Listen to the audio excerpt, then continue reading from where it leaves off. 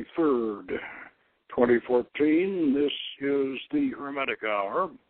I'm your host, Poke Runyon, and tonight I will present a discussion on the 23rd path of the Qabalistic Tree of Life, leading from the Sphere of Hod to the Sphere of Geburah on the Pillar of Severity. Now, this path is attributed to the element of water and to the tarot trump, the Hanged Man. Now, once again, our texts for reference will be Gareth Knight's Practical Guide to Qabalistic Symbolism and John Michael Greer's Paths of Wisdom. Now, we will delve into the history and the mystery of the strange Hanged Man card and give you our own unique interpretation of its meaning from Greek mythology. So, if you want to cross stormy seas to Anath's castle on the edge of forever, be sure to join us for another exciting adventure in the Land of Otz Chiim, or the Atzura dimension of the Otz Chiim. Now, before we get too far into this, I want to say that we have a guest call-in number, 347-857-1830, and we would very much like you to call in and ask questions and try to keep the questions on the topic, and that would be specifically that would be this particular path of the Tree of Life, but it could be anything on the Tree of Life that you want to ask. I'm not sure we can answer it, but we'll sure try, and we'll discuss it. So let's hear from you. Now, that guest call-in number is 347-857-1830. Now, let me review a little bit here on the structure and our particular methods of doing these path workings. We use, as I think all of you who are regular listeners know, we use a magical device, a magical vehicle, as it were,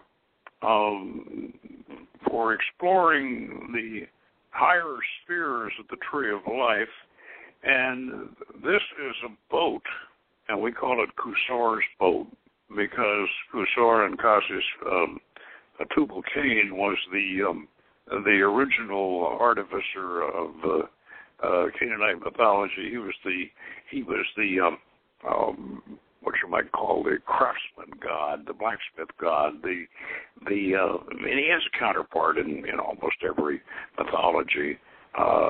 Hephaestus, the Greeks, and Vulcan with the Romans, and Wayland Smith, and these the craftsman god Thoth, of course, of the Egyptians, and he's very closely related to, and almost in some cases interchangeable with Thoth of the Egyptians. In one case in Canaanite mythology, in one of the Canaanite myths, they actually sent down to Egypt for him because they needed him. So Cusor was supposed to be, according to Canaanite mythology, the inventor of the fishing boat. Well, that's where they started off, 10, 11,000 years ago with fishing boats, and then they went from there to ocean-going ships and whatever. So Cusor started that. So we thought that if we needed a magical vehicle to explore these higher paths, so we wouldn't have to walk the path to a sphere and then get there and then walk the path to the next sphere. In other words, if we wanted to, once having done a particular lower sphere, we could then have our boat that we could use to fly over what we had already walked over, and then land and walk the path up to the sphere. So this is a very practical idea, and so we created this version of Kusor's boat.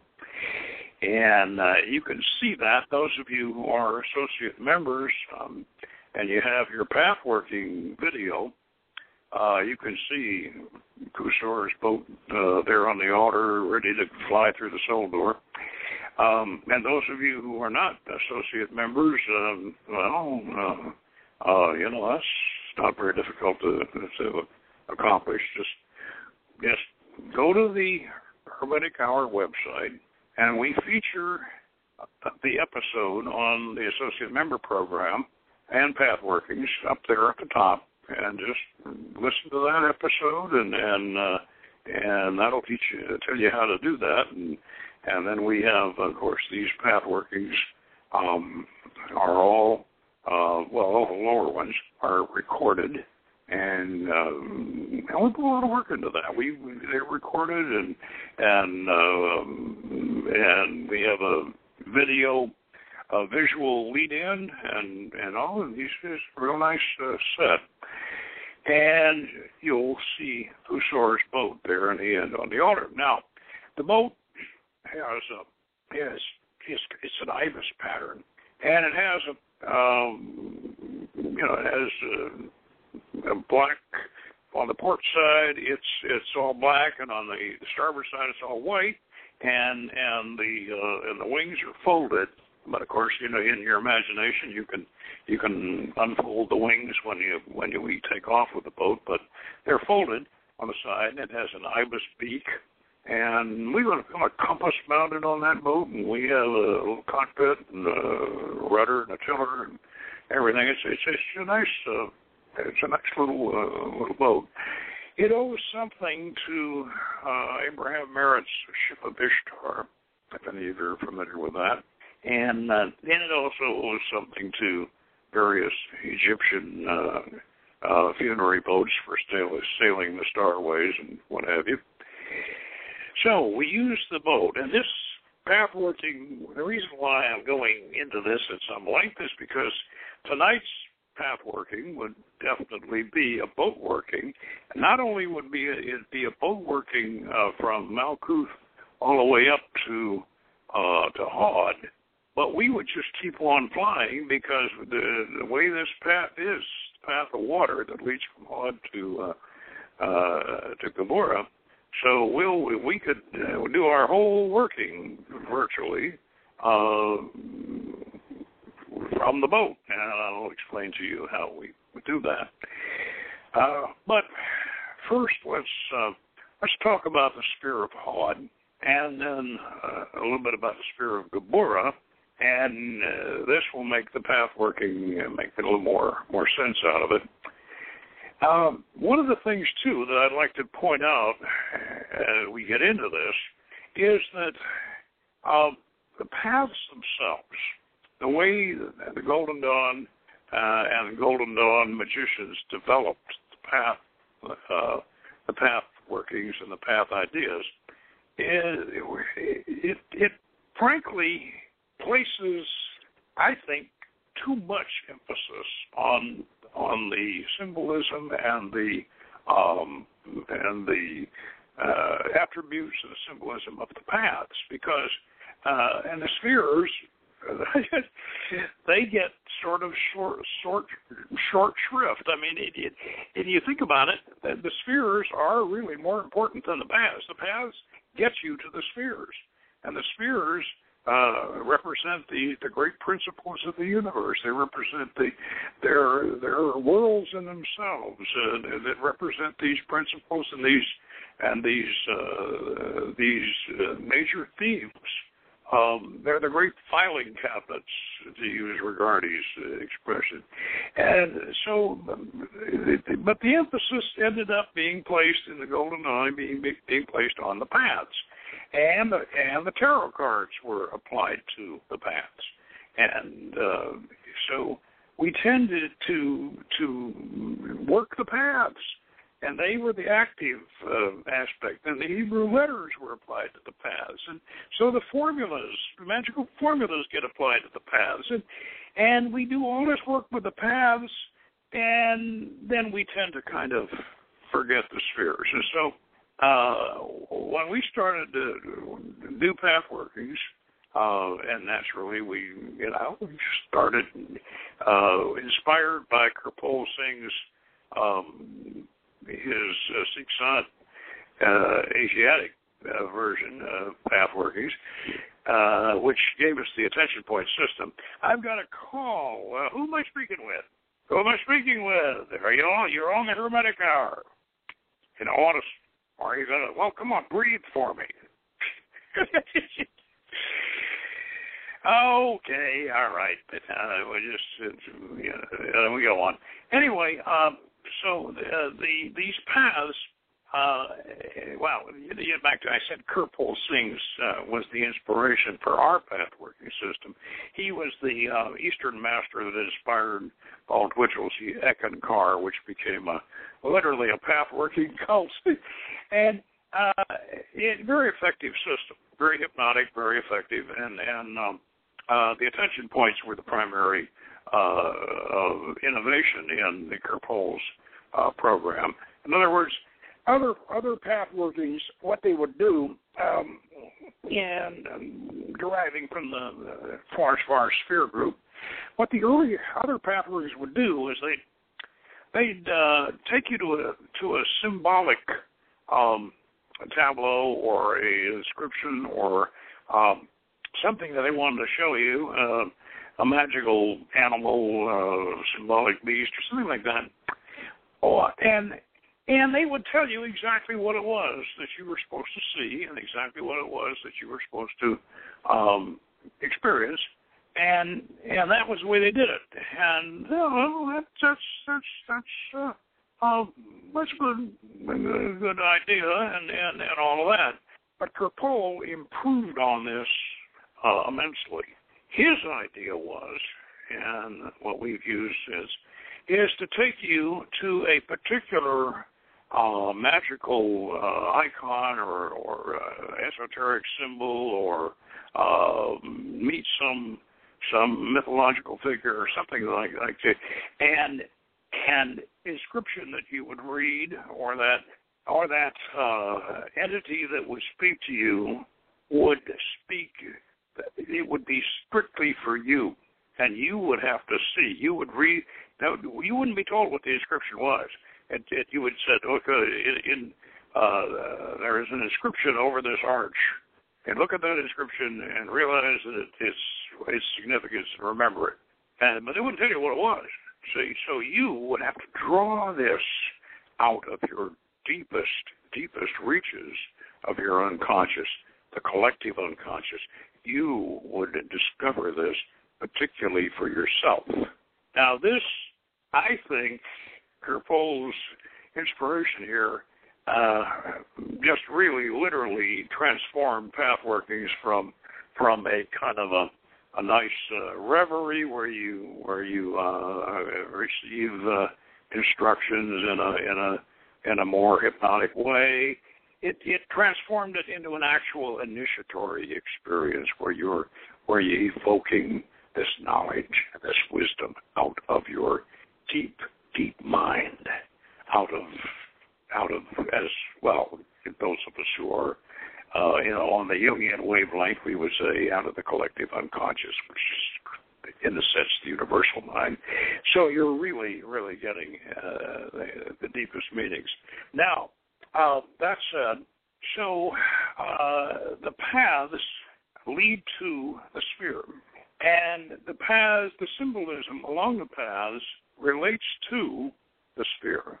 But what we do, because I feel like the Golden Dawn did go short on the spheres as far as we consider that a path working goes the length of the path and then into the sphere itself. So as far as we are concerned, you do a path working on the Hermetic Tree of Life, and you're doing not just the path itself, you're doing the path and the sphere goes to. Now that that solves the problem of of actually being able to experience the sphere, which you should, because the sphere is when you get right down to it, that's where it's at. I mean, that's where the wisdom and that's where the experience and that's where the particular universal theme that you're going for. That's where it is. So remember that in our path workings, we're using Kerpo's attention point system, and we're going into the sphere itself and experiencing the sphere itself. That becomes the temple of the gods that are related to the sphere. That becomes the holy city if that happens to be related to the sphere. So you're making not just a path working, it's a path to a sphere working. And this should really be understood. Now, with that in mind, let's talk about, we got two spheres here that we're dealing with. The sphere we're coming from and the sphere we're going to, and the path in between. And in this case, it's the 23rd path, and it's in between Hod, that's Mercury, that's the sphere of the intellect, that's the sphere of the rational reason and technical expertise and vast knowledge. I don't know how much wisdom is in Hod, but there's an awful lot of knowledge in Hod. Let's put it that way, and an awful lot of expertise. And a great deal of rationality. Probably a lot of Aristotelian logic, and probably running a little short on non-Aristotelian logic. But anyway, that's Hod. And our version of Hod, the sphere itself, is the great library and laboratory of the ages. And when we take you on a path working to Hod, we're going to take you through the path of Shin and through the desert and through the salamanders and all the rest of that. But then we're going to get you to the library. We're going to take you up on the top of the mesa. We have this huge library of the ages, a laboratory in the basement, and the well of the universe in the center. Because that's supposed to be a water temple, so we have the well of the universe in the center of the library. So you walk around the rotunda and look down into the well of the universe and all that. So that, and then you have access to. Well, it's like Super Google, it's like the ultimate internet where you have access to everything, and like Wikipedia to the 9th power. Everything is there. Everything that was ever recorded. The Akashic records. That's the whole business. However, it's the same thing as Wikipedia and Google and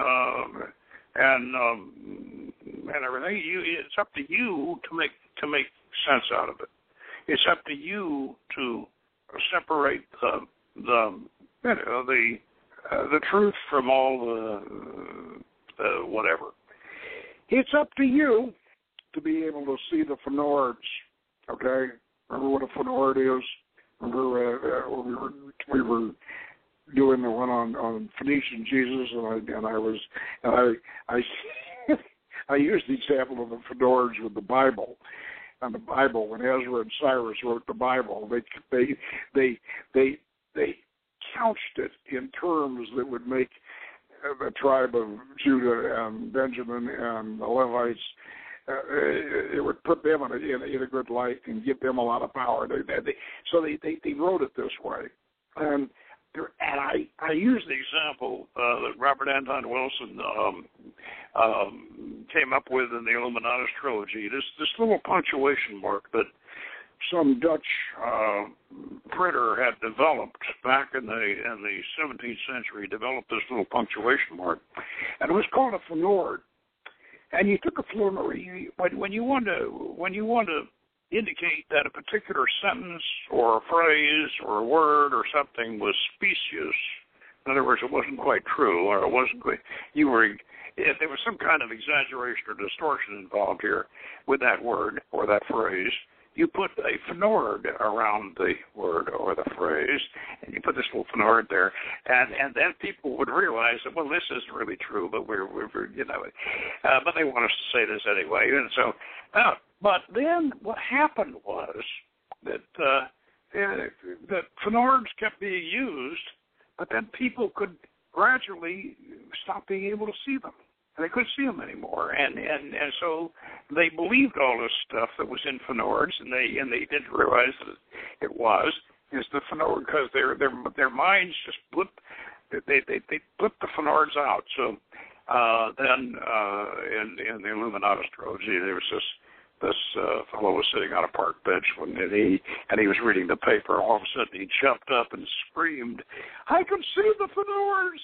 And so, actually, Hod has a tremendous amount of information and a tremendous amount of data and a tremendous amount of engineering and scientific knowledge and everything else. But if you just go in there, you better be able to see the fnords, and that requires. And it requires non-Aristotelian logic, and it requires a number of things. But some of that will be gained on the way to Tippereth, and some of it may be gained, hopefully, on the way to Geburah. Now, it needs to be gained on the way to Geburah, and this is one of the reasons for this path, this water path up there. And one of the reasons for that mysterious selection of that mysterious Hanged Man card, you need to be able to see the fnords, and you need to be able to get your head on straight when you go to Geburah, because Geburah is the sphere of dynamic and sometimes aggressive action.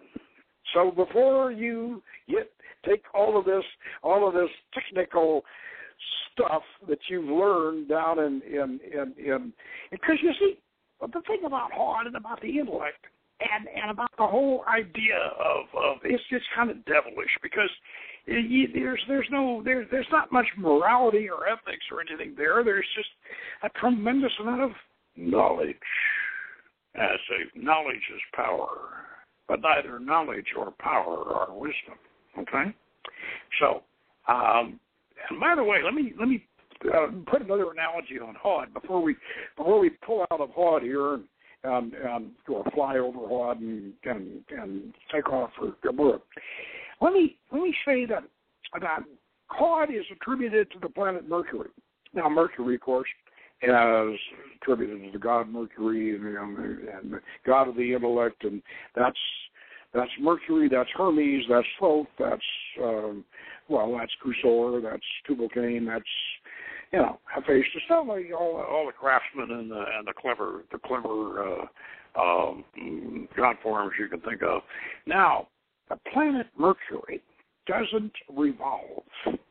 The planet Mercury has one side always to the sun. That's absolutely incineratingly hot. It's so hot that it's inconceivably hot. It's really hot. The other side is freezing, icy, super sub-zero cold, and there's no in between. Oh yeah, you could say, well, maybe there's a little twilight zone there where you might be able to catch your breath before your one foot burns, the other foot freezes. But that analogy, in a sense, fits Hod, because all of this knowledge and all of this wisdom and all of this, well, not wisdom, all of this knowledge and all of this this expertise and all of this scientific acumen and everything else can be used for great good, or it can be used for great evil. It can go either way.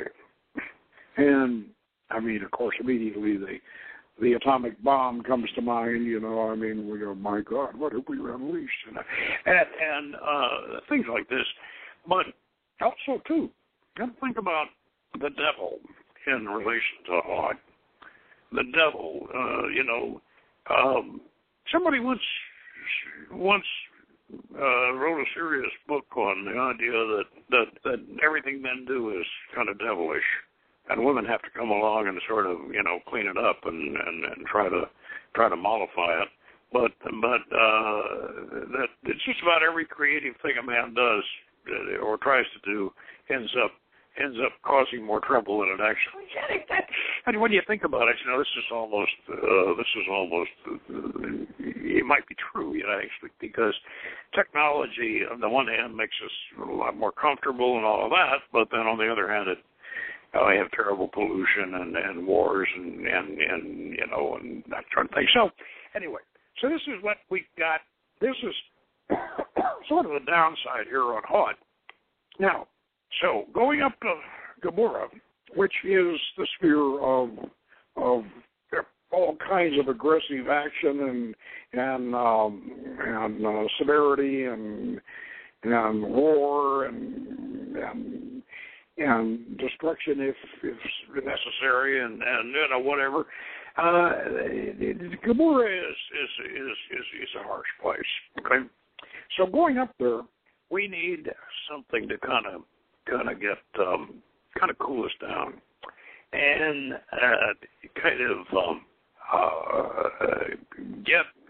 get our heads on straight before we go. So the path is attributed to water, the letter Mem, and it's pictured as stormy ocean. I know John Michael Greer has some really nice symbolism. He talks about underwater caves, and oh boy, I remember my cave diving experiences. That sort of rings a bell. Sunken ships and all this great ocean here. But it is also, that ocean is a challenge, and it's fearsome. One might even imagine the perfect storm or whatever. But it's called destabilizing intelligence. Why is it? Well, you might say it acts as a solution and acts as a solvent for some of the brittle, overly aggressively creative stuff that comes out of Hod before you get to Geburah, where you would end up using it. Say, for instance, okay, we designed this weapon down in Hod, and we got this thing designed, and we got it all, in the box, along with all of its magazines and its ammunition and all of its accessories, whatever. So we'll take it up to Geburah, and then we'll mount it and start firing. Well, maybe by the time we get it up to Geburah, we'll look at it and we'll say, oh, I don't know. I don't think we should go firing this thing at anybody. Let's reconsider this. So hopefully, now this brings us to the symbolism of the hangman.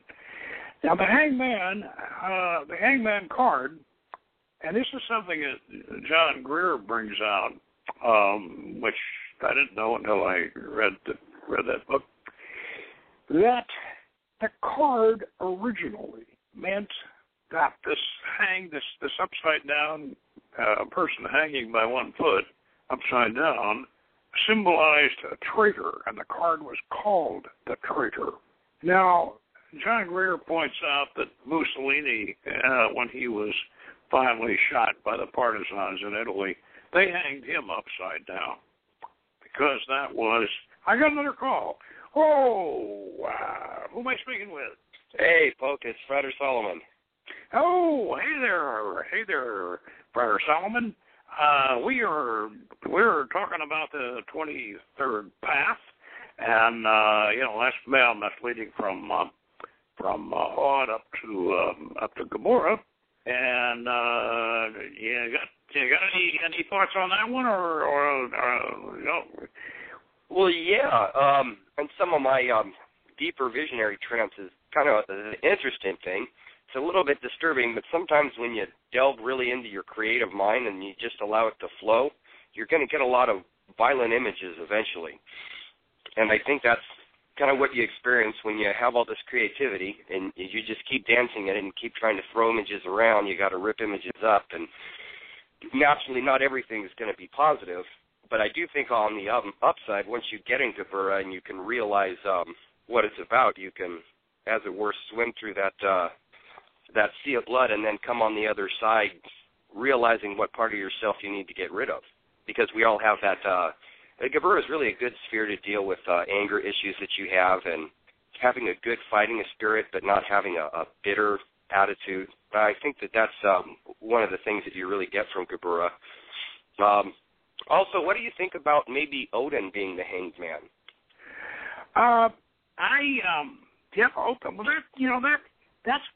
That's an interesting thought. I thought, yes, because he did sacrifice himself on a tree, personally. Now I'm just going to get into this.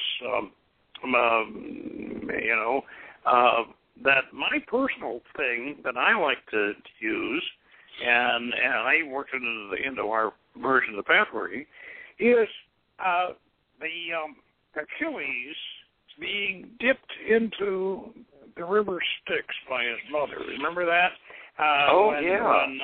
When she made him invulnerable except for his heel, and dipped him, held him by his heel, and dipped him in submerged him in the river Styx upside down, and then pulled him back up, but because his heel was still, didn't go below the water, eventually he was absolutely invulnerable, and he had a great warrior. And then finally, I think Hector, it was Paris actually, because I think he killed Hector. He was dragging Hector around behind the chariot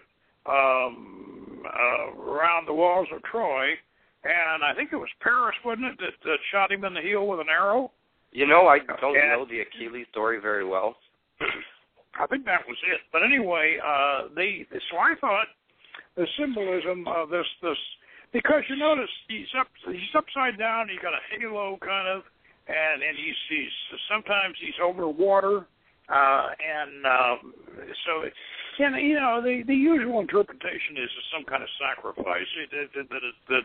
That it's some kind of sacrifice. But one of the I think both Basil and John Michael Greer, they both kind of indicate that this is the card indicates a complete change of perspective.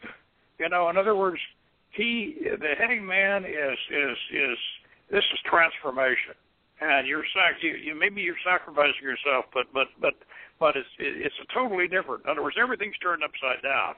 It's kind of a metaphor, I think, for that. Where he looks like, when you see him, he looks like he's perfectly happy. His face, he's smiling. He's got this halo, and he's almost like an upside down angel. Yeah, right. Peter was crucified upside down. Saint Peter. You remember why they said that? Well, the idea was that Peter said, they told him they were going to crucify him, and he said, "Oh, to die like our Lord died," and they said, "Well, we can change that." So, I wonder how much though of this symbolism's there. Peter's probably not the big one, but I do think Odin had an influence on this card. And I think probably you got a good idea. Yeah. I think there's a lot of symbolism on these cards that goes back to a lot of early European mythology. But the runes, that's something that's interesting because the runes are actually based on Phoenician letters. Because one of the things that we're doing is divining the runes. And as we go up the Tree of Life, what we're divining is the meaning of each Phoenician letter as it is to us, which we get when we do our third degree working. Yeah. David Myriad has a real nice series on meanings of the Phoenician letters. We have, of course, that Davies book, but you're still in doubt on that one. But the Phoenician letters, I think, we feel that they have great mystical significance, and this particular one is Mem. And Mem is one of the mother letters, and it looks like in Phoenician, it looks like a W with a long tail, a long tail on it. And so you've got the water, the symbol of the water, and then you have the line down into the depth for Mem. And I don't remember exactly what Myriad has for that symbolism on that, for what his write up on that. But I know that the way the letter is written, that it symbolizes waves. Right. And yeah. Now, all the Phoenician letters are pictures. Now we fly over, using Cusor's boat. We're flying over the water. Over the stormy water, and I like to take each one of the folks that are going along on the trip and hang them over the side and into the water. Sort of on my Achilles idea. But then haul them back in, and then they've had their baptism, so to speak, in the stormy waters, and they've had their upside down experience. And then when we land up at Geburah, and that castle of Anath, the warrior goddess, and that castle of hers is right on the edge of, like we say, on the edge of forever. And there's you remember we have that bridge, that very, very narrow bridge across the chasm that leads to the castle. And what you were saying that you have to, before you get to Geburah, or before you get to the castle anyway, you have to master yourself. And so that getting across the bridge, that's that experience. And I'm not going to spoil it for people, but it's exactly how we do it. But that's true. So then, once you get into the castle, and you confront Anath. Her iron throne sitting there, and she's the warrior, the traditional warrior goddess, and she wears the eagle helmet, and has the necklace of human heads, and that skirt made of human hands. And what so many people don't understand about this is, I was just reading the other night. I was just going back over the Anath legend, just to confirm this. In this is really amazing. In 1500 BC, Anath is described as wearing this necklace of severed heads and this girdle of human hands. And this is exactly the same symbolism you get with Kali, with Durga, with Vajrayogini, with the wrathful bikinis, exactly the same. And here when you we think are about all it. the way. But think about this, though. This is all the way. In other words, there is a direct connection between Anath and those goddesses over in India and in Tibet. Well, we all had to come through Phoenicia when we came. Just about everybody, all the cultures in the world that left Africa through Egypt had to come through Phoenicia. That was Phoenicia and Mesopotamia really were the heartland of most human cultures. Well, this is true, and now we know, of course, that the Phoenicians didn't just come up from. They weren't a bunch of grubbing Bedouins that came up from Sinai in 2000 BC. They were there, and they were civilized for 11,000 years, right there. Yes, we know that now. Yeah, and we know also that they were the ones who actually transported building materials and craftsmen and everything else down to Egypt to build the great monuments of Egypt. And so the Phoenicians are not late comers at all. They are very early comers. And so, this is very significant. But in the Geburah experience, though, what a lot of people don't realize, and in fact, I have not read it anywhere else. We determined it, from our insights, in contact with the deities, the meaning of Anath's severed heads and her girdle of hands. The severed heads are your previous incarnations, and the severed hands are your deeds. And so when you confront her, you are looking at, she is the keeper of all of this karma of yours, and she has it all, and she doesn't forget anything. And she's a very, very stern and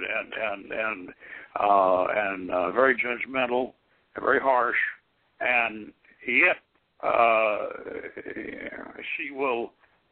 she's fair, and so this is if it's seen in the right way, Anath is very valuable to you. She can humble you, and rather than if necessary, she can humble you, and also if necessary, she can empower you. She also, and this is what we do. You go to Anath, and for the first time, or for any time that you need to, and she will assign to you a weapon, and you don't know what the weapon's going to be, but she'll assign it to you, and that weapon is yours. And you take it out of her weapon rack, and that weapon is yours, and then she will charge you with how you have to handle it, and how you have to what you have to go and do with it. And so this becomes a very, very, very empowering thing. Now, by the way, we should mention that we in the Western psychic center or chakra system, Anath Geburah is in the throat, which is the sphere of, speech is what we use to reach out and do things. John, was it? Yeah, no, it was Basil Wilby of Gareth Knight who said that, in comparing the opposites, has said over on the Pillar of Mercy, as in its opposite, Geburah, on the Pillar of Severity, that has said is the sphere of what the individuality is. I love the way he puts this. It's the sphere of what the individuality is, and Geburah is the sphere of what the individuality does. How do you like that? I like that. Yeah, that's a good one. That's a good expression. That reminds me, when you're talking about Hod, who was the guy that said, "Men do and women are"? Well, I think that's a little chauvinistic. Maybe the opposite's true. Well, yeah. Well, actually, if you're tantric, yes, the opposite. The Shiva just sits there. And Shakti wiggles like crazy. So, and you get right down to it. So actually, but this idea of Hesed being the sphere of the individuality, and as it is, and then Geburah is the individuality as it does. And so the proper place to put Geburah is right smack in the throat, because then you can hope very, very much that maybe you won't say the wrong thing.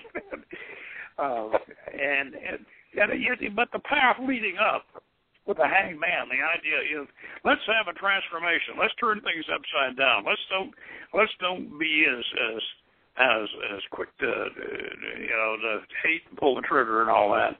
If we can first learn to subdue our passions and look at things differently and whatever. You got any more thoughts on that one? You know, well, there's two things that come to mind, and I never thought about it really until this evening, since we really delved into it. When you're hanging upside down for a prolonged period of time, all the blood in your body starts rushing to your head, and this will actually create its own sort of trance state. And one thing you're actually doing is you're waterlogging your brain, and you're putting a lot of pressure on it after a prolonged period of time. And another expression that one of the new associate members, the brothers in our order, said to me that I thought was really wise was that iron sharpens iron. And iron is the element of Mars and war and Geburah. And really we have to, in order for things to improve in the world, we're constantly having to fight things. And the truth is there hasn't been a single war on the planet that hasn't started with words first. Misapplied words have led to wars. And so the throat chakra for Mars really makes a lot more sense than people would think. We have the saliva is created there, the water is created there, but also actions of war. Words create wars. They create big wars. They create little wars. They create friction between people. But they can also pacify, subdue, and resolve situations. So that's really a good reason, instead of making the whole base of our being the root chakra Mars and having our own reproductive system equated with war, you're putting it in a place where it's a lot more intelligent to put, and it's also more productive. Well, let me clarify that a little bit. In the Eastern, well, we shouldn't say that Woodruff's serpent power or the most common Laya Yoga arrangement is the Eastern system, because there are other arrangements besides that in the East. However, that's the one we come to think of as the Eastern arrangement, as the chakra system of the East. And they do put Mars. They attribute the planet Mars and the Martian energy to the genital chakra. Well, there's women have testosterone, and there is some validity to this.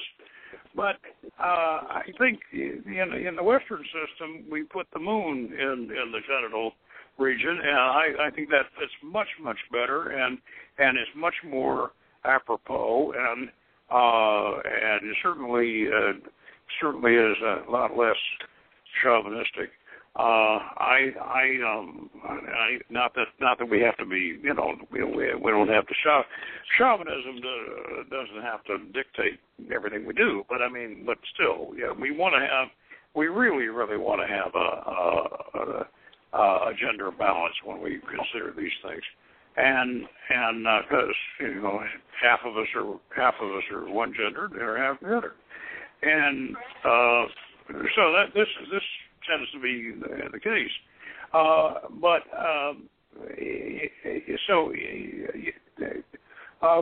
The Western system fits not only with our mythology and with our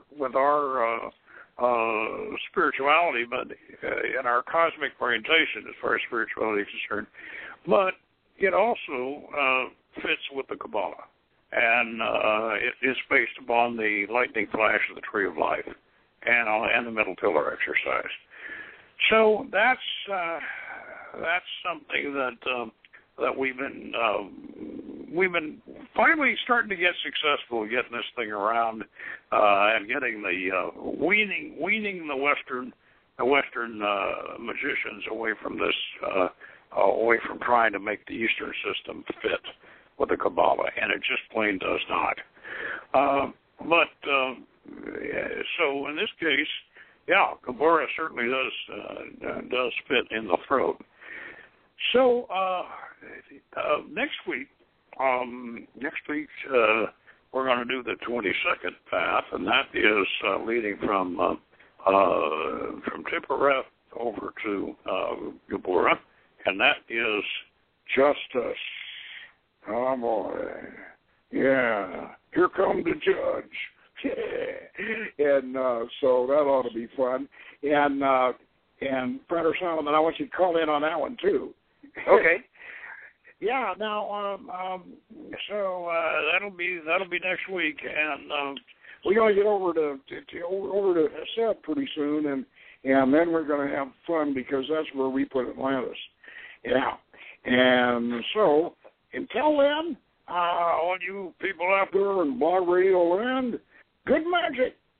With the Lucky Land Slots, you can get lucky just about anywhere. This is your captain speaking. We've got clear runway and the weather's fine, but we're just going to circle up here a while and get lucky. No, nothing like that. It's just these cash prizes add up quick. So I suggest you sit back, keep your tray table upright, and start getting lucky. Play for free at LuckyLandSlots.com. Are you feeling lucky? No purchase necessary. Void where prohibited by law. 18+ terms and conditions apply. See website for details. Waiting on a tax return? Hopefully it ends up in your hands. Fraudulent tax returns due to identity theft increased by 30% in 2023. If you're in a bind this tax season, LifeLock can help. Our U.S.-based restoration specialists are experts dedicated to helping solve your identity theft issues. And all LifeLock plans are backed by the $1 Million Protection Package. So we'll reimburse you up to the limits of your plan if you lose money due to identity theft.